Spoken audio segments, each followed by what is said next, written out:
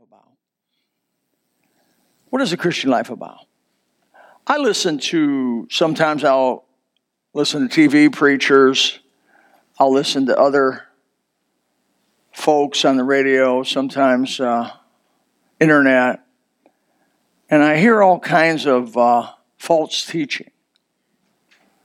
One nice thing about knowing the Bible is if you know the truth well enough, you can identify the false. My wife has worked for banks for 44 years, and she can identify a counterfeit bill by the feel, not by the look. And she goes through them, just boom, boom, boom. Oh, that one's not right. Just don't feel right. Now, sometimes they are right, but sometimes they don't feel right. Then she'll begin to look at them. And when you peruse through the book year after year after year after year, you just keep going through the book. That truth sinks in you, becomes part of you. And when false goes by, bing, bing, bing, bing, bing, bing, bing, bing. I mean, you may be having a conversation with somebody and they say one sentence and it's like, that's not jiving. Now, you may not be able to go to verses and chapters and know why it didn't jive. Now, jive's a 60s word. I hope you remember that. It doesn't jive, man. And so it just doesn't sit right. Now, you may not be able to put your finger on it and say, well, here's a verse and chapter and why it doesn't do that. You will, however, be able to do that if you go back to your Bible. And so I want to say good news is we have received the money for the billboard. That's big. That's $29,000 right around that area. Has come in for the billboard. Thank you for giving to it, caring about it. And we have a very, very public presence in our area against abortion. And really, it's not mean at all. Right now we got up there, what about the baby's choice? This whole pro-choice movement ought to be pro-choice. Yeah, baby choice. The baby gets a choice too. And so what we're fighting for the unborn. We're fighting for the innocent of innocent of innocent. If there's any innocence, it's an unborn child. And if that child could accelerate to 12 years old, he'd say, fight for me, fight for me. And we are. A couple of our girls, No and Andrea Lytell are going to this place called the Pregnancy Resource Center, which we're collecting change for and trying to help them. And maybe we'll put their phone number on the board. I don't know. We'll see if they'll do that. People can call them directly and be helped. And so it's a good thing. I want to talk to you about a subject that I learned by years of study of the Bible and living. So not only have I learned by reading the Bible, which is of course, the final authority, but I've also learned what I'm going to share with you this morning by living. And I can help you. I have an alternative title to this called Exposing the Heresy of Health and Wealth Gospel. The last 25, 35, 45, probably 45 years now, we've heard the heresy of health and wealth. By the way, it's alive and well today. You think that'd die out, right? Jim, what was his name? Jim Baker? Jim Baker got put in jail. You thought that'd be it. Okay, it's over. He was going to build a theme park for Jesus and all that. He took people's money. I saw him on TV one time with a MasterCard, and he says, collected money. And Jim Baker was a consummate thief. And he would get up there with that MasterCard, and he'd say, now, you know why the word master is on this card, don't you? You use this card to give to the master. And what a horrible way to use Jesus to fulfill your lusts. And that whole thing, of course, went upside down. It should have. And sad day of fair. But after him came up, I could start naming names of just one right after the other. The one right now has dark curly hair. You may know who he is. I won't mention him. And he's from Texas. But I'm not going to mention him. Don't have to. You say, well, what's wrong with a little positive thinking, Bill? Well, that's a good question. I have the brightest outlook of anybody you know. I am looking up, for my redemption draweth nigh. But I am also a realist. My mother would always say to me, she'd say, I'm a realist.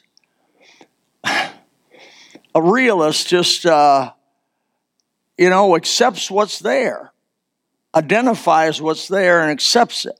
Doesn't dream of something not being there that is there and pretend it's not there. We're not pretenders. We're realists. I had a teacher one time, I asked the teachers to clean the kitchen up, and they do it on a rotation. And their teacher's not here, not in this room, and hopefully not going to listen to this. And so she came in, and she was disgusted. She says, I don't understand why I have to teach all day and then have to clean the kitchen up. I looked at her and I said, welcome to the real world. And she looked at me with a hate, Anyways, later on, it became a big joke among us. She still likes me. Still. I married her to her husband, did the wedding. And she'll say, boy, that was the day when you said the real word. She said, that went into my permanent long-term memory. I said, amen. But she said, you were right. I said, I knew I was right. It's just part of the real world. So when you teach a new convert that being born again means everything's going to get brighter, better, richer, healthier, sweeter, nicer, what are you doing to them? What are you doing to them? When you teach a new convert, that it's not God's will to suffer. What do you think he's going or she's going to think when she begins to suffer? I said, when she begins to suffer. I had a woman come up to me. It was some Pentecostal. There's lots of groups of Pentecostal, but this was one little group of Pentecostal that believed that it was not God's will for you to suffer ever. And she was really convinced of this. And she came up to me and she says, I know you're a preacher. And she says, I just want to tell you, the authority of the Bible, it is never God's will that we suffer. And I looked at her like she was from outer space. And I said, what Bible are you reading? Because the Bible I read talks a lot about God's purpose and use of suffering. It is one of his most effective teaching tools. Hello? It is what he uses to drive into our thick heads. We're resistant to truth. You know that. The old man is resistant to truth. But when you tell a new convert that it's God's will, it's not never God's will for them to suffer, and suffering comes, what is the reaction on that new convert? God has forsaken him for some reason and allowing him, I'm going to say him just to keep it clear, but him or her meaning every human. And it's God's will. It's not God's will you suffer, but I'm suffering, so it means I'm out of the will of God somehow, so that's why I'm suffering. Is it because of my own sin, which is where they go most of the time? They like to go to a lack of faith. They love that. The truth, or getting bigger, did God lie to them? Is the Bible not true? And boy, that is real big, and I have met people that's where they've gone.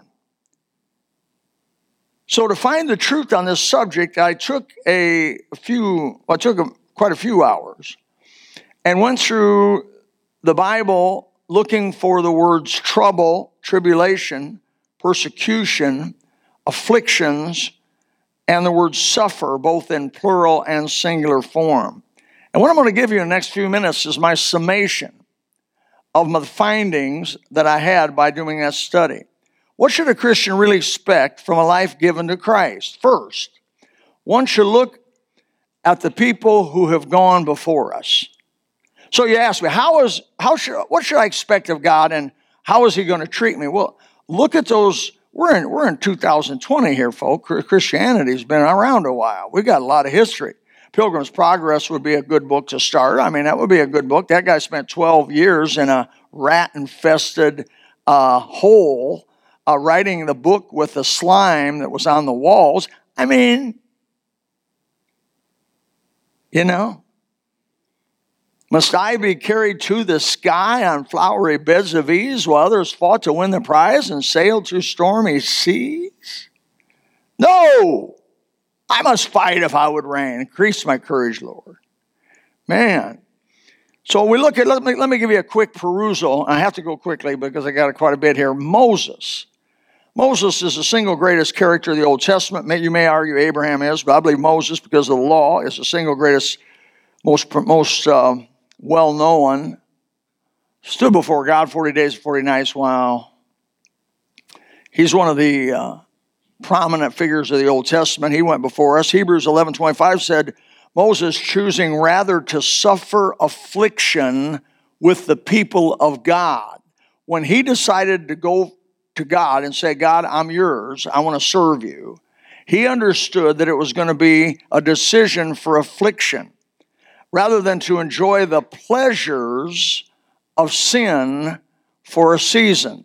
So it seemed like to me from that verse in Hebrews that the two choices are, you're going to live into this world and get as much out of it as you're going to get, take every bit of thrill that it offers to you, and then have to face the consequences at the end.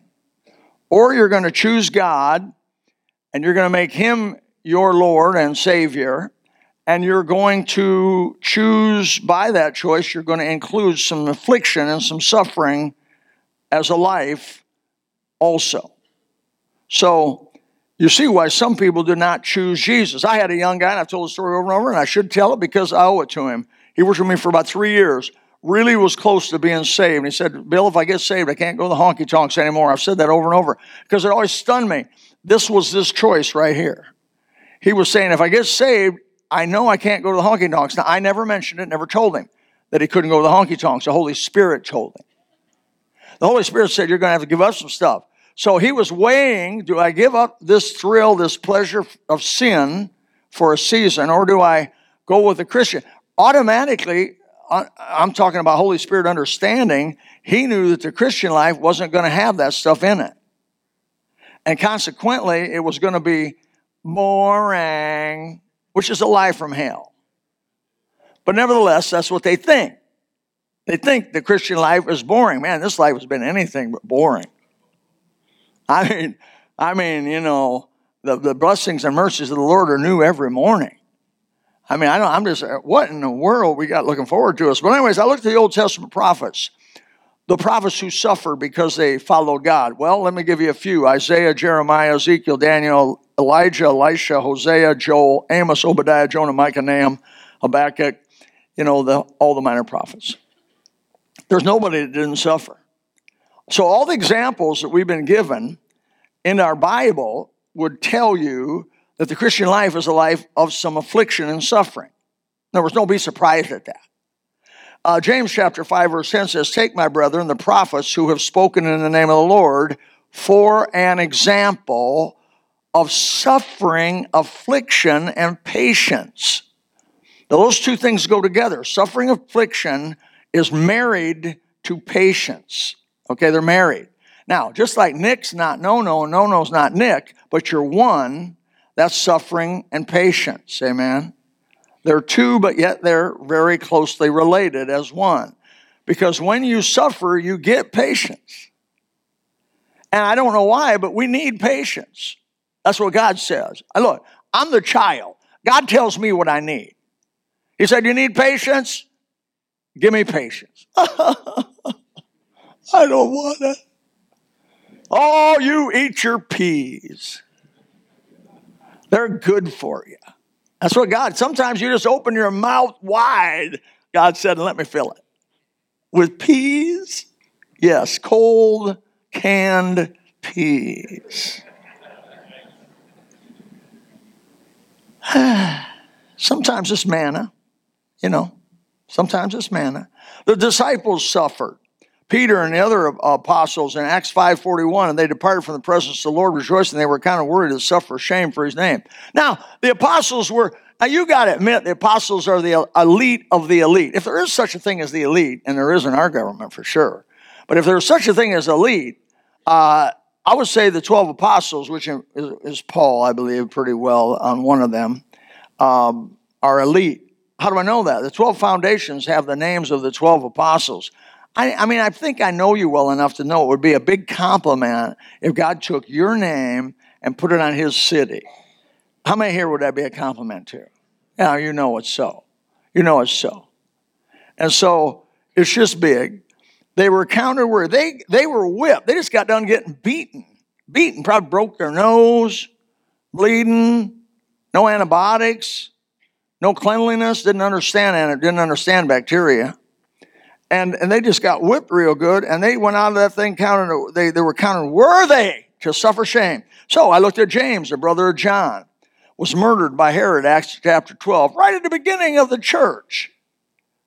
Paul, his very life's mission was to suffer for Christ's sake.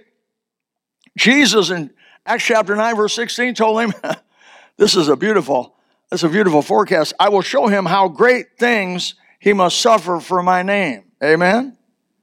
I love in Philippians, as Brother Moon said, Philippines, chapter 3, verse 8. Yet doubtless I count all things but loss. That's what happens when you come to Jesus. That whole life of pleasure in the world and all the glitter they offer, you got to count that, but loss if you want this over here. You're not going to get both. But look what else he says in that verse. You count it loss for the excellency of the knowledge of Christ Jesus my Lord, for whom I suffer the loss of all things. How many things? And I do count them but dung, that I may win Christ. Lord Jesus, may that be so. The churches of Galatia suffered many things. Galatians 3:4 says, have you suffered so many things in vain? In the Thessalonica or Thessalonian churches, Christians were told that suffering is part of life. 1 Thessalonians 3:4, for verily, when we were with you, we told you before that we should suffer tribulation, even as it has come to pass, and you know. The book of Philippians chapter 1, verse 29, for unto you it is given on behalf of Christ, not only to believe on him, but to suffer for his sake. Oh boy, I get to suffer for Jesus' sake. Romans 8:17, if you children, then heirs of God, joint heirs with Christ, if so be that you suffer with him, that you also may be glorified together. Romans 8:18, for I reckon the sufferings of this present time are not worthy to be compared with the glory that shall be revealed. 2 Timothy 2:12, if you suffer, we shall also reign with him. If you deny him, he'll deny us. 2 Timothy 3:12 says, yea, and all that will live godly in Christ Jesus shall suffer persecution. 1 Peter 3:14, if you suffer for righteousness' sake, happy are ye. Be not afraid of their terror, neither be troubled. Verse 17, for it is better if in the will of God so be that ye suffer for well-doing than for evil. 1 Peter 4:16, if any man suffer as a Christian, let him be not ashamed. Let him glorify God on his behalf. Is that enough? It better be, because I'm not going to give any more. The greatest example of all suffering is the Lord Jesus Christ. He's our leader. Leaders don't drive, they lead. Jesus Christ is the leader. You read Isaiah chapter 53, written some 700 years before he was born. It says he was wounded for our transgressions, he was bruised for our iniquities. Chastisement of our peace upon him, and with his stripes we were healed. He was despised, he was esteemed, we didn't esteem him. He was born, let me read it here. Surely he hath borne our griefs, carried our sorrows. We didn't esteem him, stricken, smitten of God, and afflicted. It says here in verse 3, he was a man of sorrows, acquainted with grief. I don't even have time to show you all the various, but you know Jesus suffered.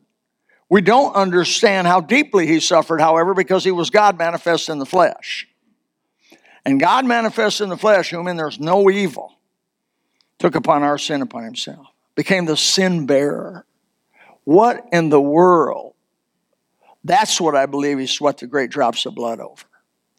That's what he agonized in his soul in the garden and said, Father, Abba, Father, if it be possible that this cup pass from me. What cup? Getting beaten and smacked? And no. that he would take upon sin, your sin, my sin. It was disgusting to him. But his love for you and me pushed him through it all the way home. Praise God for that. Amen. 1 Peter 2:21 says, for even hereunto are you called, because Christ also suffered for us, leaving us an example that you should follow in his steps. So there it is. 1 Peter 2:21. So what I've done so far is very little commentary and mostly Bible, right? Right? What I've said is mostly Bible. It's available for you to see. It's available for me to see. It's been in there. It's an undisputed truth. Undisputed. But doesn't it seem to directly contradict what you hear on some of these TV preachers and radio preachers, internet preachers? Doesn't it seem to contradict? In other words, are you so saturated with the truth that when they start saying what they say, it goes bing, it just don't set right with you? I hope so. I hope so.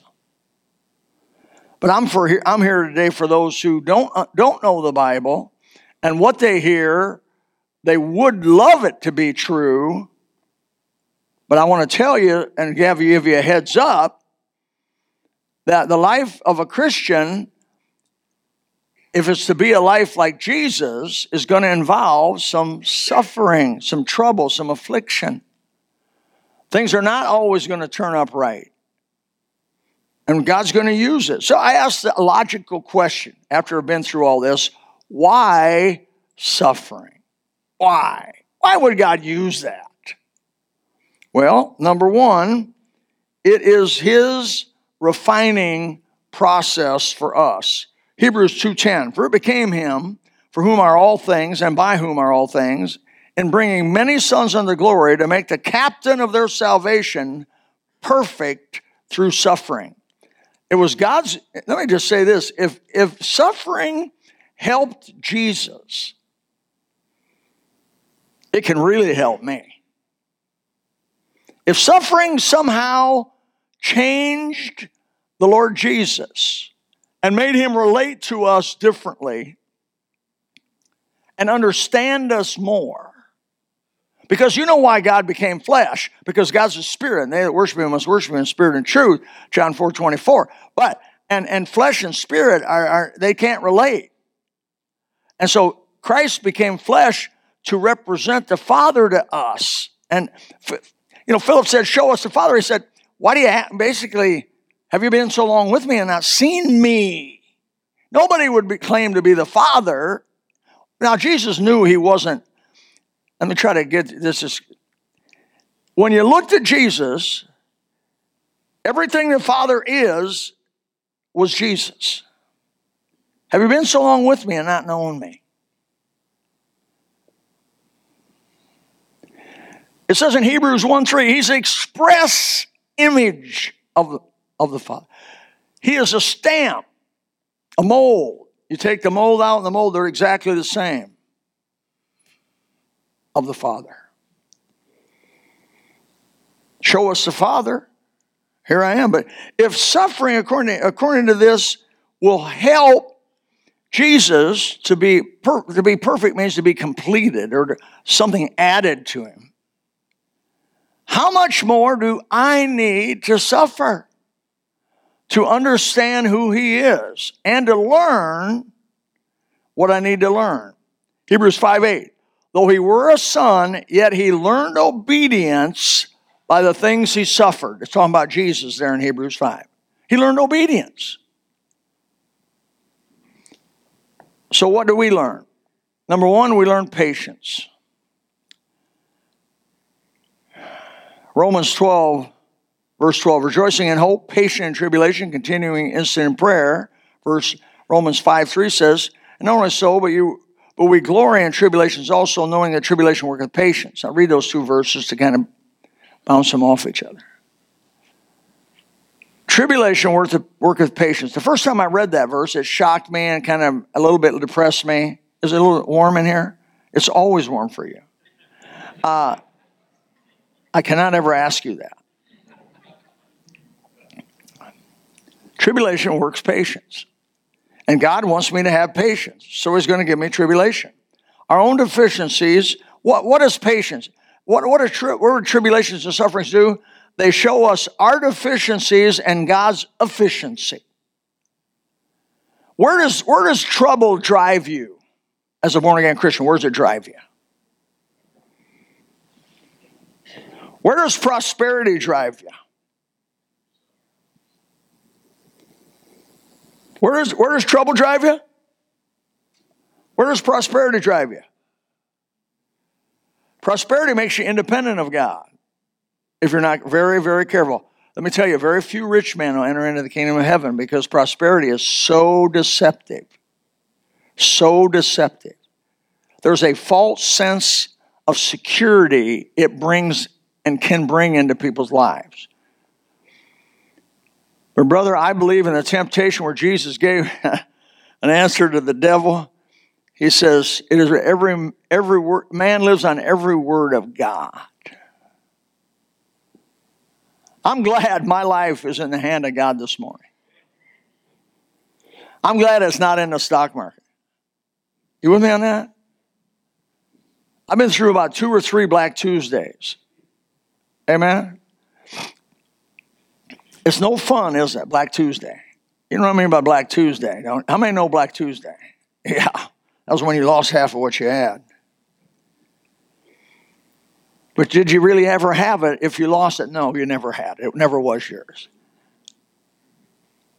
I like people sometimes to come and tell me, well, man, our stock went up. I'm 100 grand in a plus. I said, pull it. Pull it. Hold it in your hand and look at it. Buy a Harley. Buy 4 of them. Because when you get Black Tuesday, they'll go, whoop. You know, it gets like wings and flies away. Boy, it's amazing. But we need patience. So prosperity and good times breed pride in us. We know that. Parable of the rich young ruler. We know his trouble was, why did Jesus tell that young man, everything you have, go sell and give it to the poor? Because he knew that was the one thing holding him back from salvation. Think about that rich young ruler. I don't know if he ever got saved or not. Somehow I doubt it. I think that being with Jesus and that was probably his moment and opportunity. Think of what he chose that day.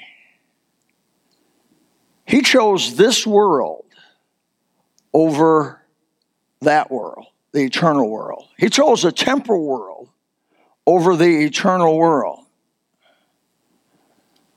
He's not the rich young ruler anymore.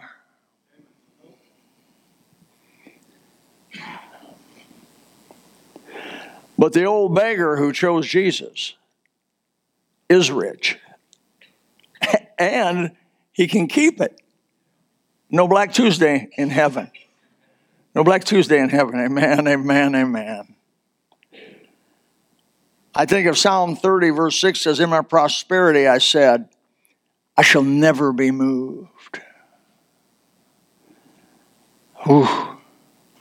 Also, 1 Corinthians 10:12 says, wherefore let him that thinketh he standeth take heed lest he fall. So, we're to have patience, and God wants to work patience, and he works it through suffering. It's a long process. It's not a short process. I think Joseph was in prison unjustly for 13 years. That's a long process. You can go through the various people that suffer. Sometimes they're long. Like I think, was it John Bunyan that wrote Pilgrim's Progress? He was 12 years in the Bedford prison. That's just a long process. I want to look at God and say, I think I can get this within a week. I started having migraines at 42 years old and had them for 25 long years. I'm a slow learner. And right simultaneously with that, I got the gout. I don't know if you know anything about gout. How many here know something about gout? God bless your soul. I had gout so bad I wanted to literally die to get better. And I got the gout and I got migraines. And I would go to God and I'd say, and that's what births these sermons, by the way. I say, please take it away. Please take it away. Many, many prayers that way. Fasted, water only, 7-day fast. I said, please, Jesus. You know what his answer was? No. Not yet. Not yet. But you know what? I just kept praying. Finally, I said, okay, I'm going to quit asking you to take it away. I'm going to start thanking you for it. And that took about 25 years to come to that. I told you I was hard-headed. 25 years, the Holy Spirit whispered in my ear one day, why don't you start thanking him for it? And I go, thanking him for it? I'm talking about, theoretically, we can sit up here and talk about it, but I'm talking about when you got one of them busting migraines where you just get in a fetal position and you just want to, that's when you thank him. You don't thank him while you're standing up here feeling good. You thank him when you're in the middle of it. And I remember one time I did that and I said, oh God, if this is what it takes to be a good Christian, I thank you for it. All those words were hard to come. And I wondered why. Why would they be hard to come?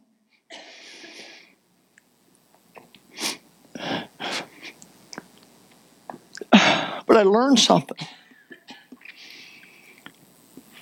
That it was God's hand. And he took it away. Pretty much took it away. Took the gout away, took the headache, migraines, pretty much all gone. Probably get one today, but hey, that's some tune-up. Sometimes you need tune-up. I know where you're going. I know where you're going. And so, are you okay? Okay. All right. I can do Heimlich, but I'm not good at it. You know, I go like this. 1, 2, 1, 2.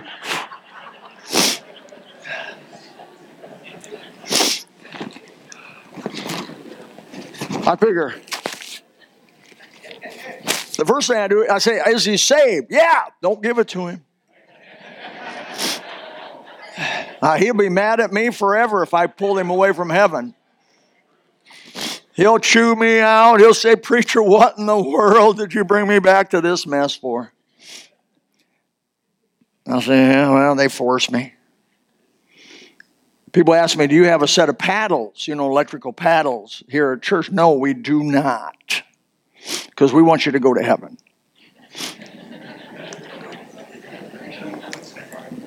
I don't know about you, but I'm not going to go boom on you and then wake up with them 2 burn spots and say, you'll get a gun, come after me. We need to be encouraged. I think we can be encouraged in this teaching, in the Bible teaching here. This is not me teaching. This is not Baptist teaching. This is Bible teaching. Go anywhere in the world, any language in the world, and this is what it says. 1 Peter 5:10, but the God of all grace who hath called us unto his eternal glory by Christ Jesus, after that ye have suffered a while, make you perfect, establish, strengthen, and settle you. There it is. By the way, after you've suffered a while.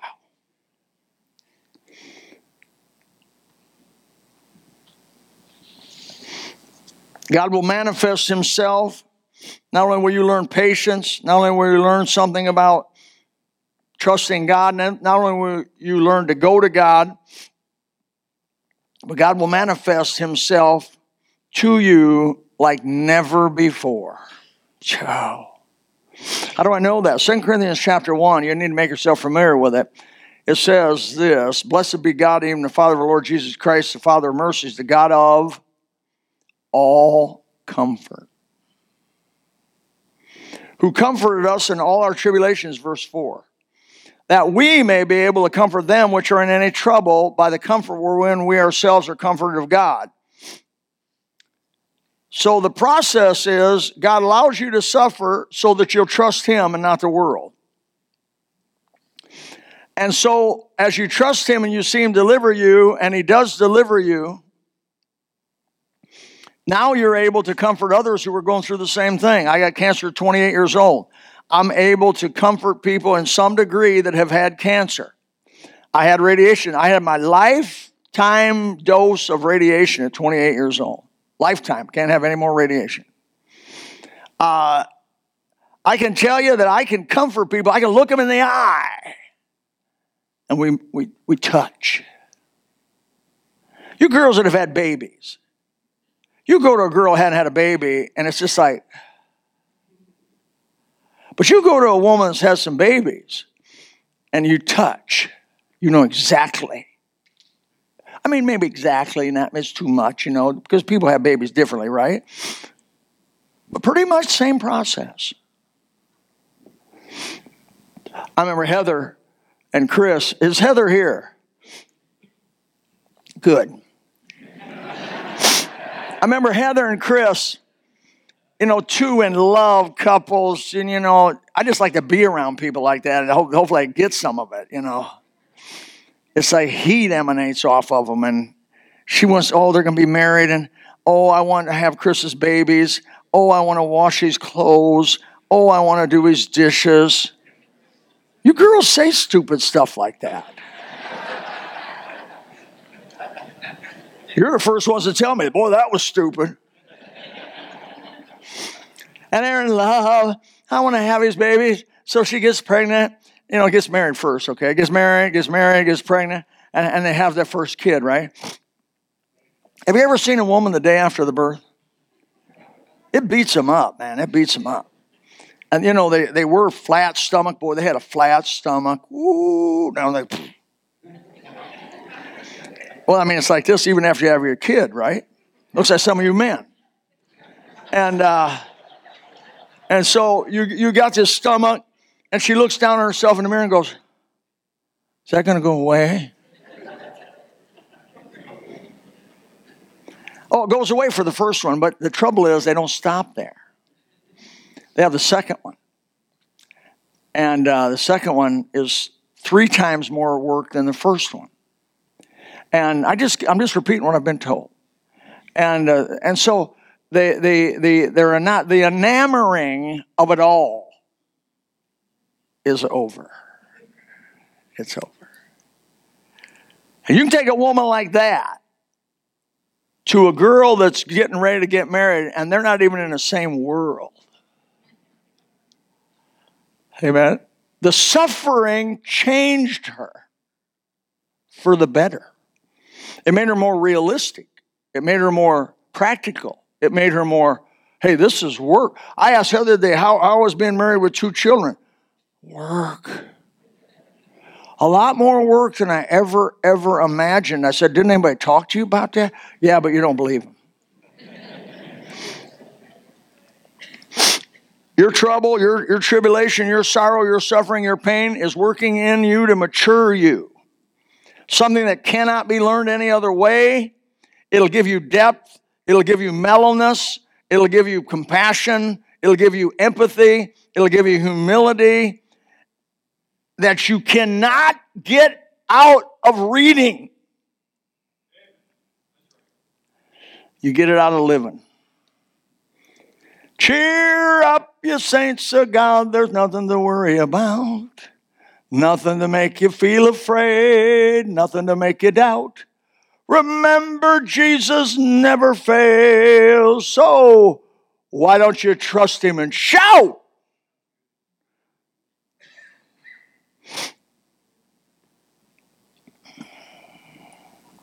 You want me to finish it?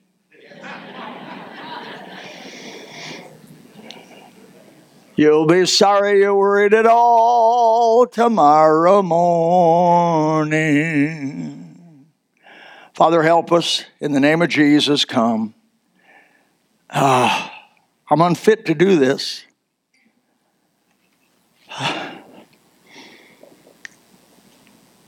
May you work. Hear us when we cry.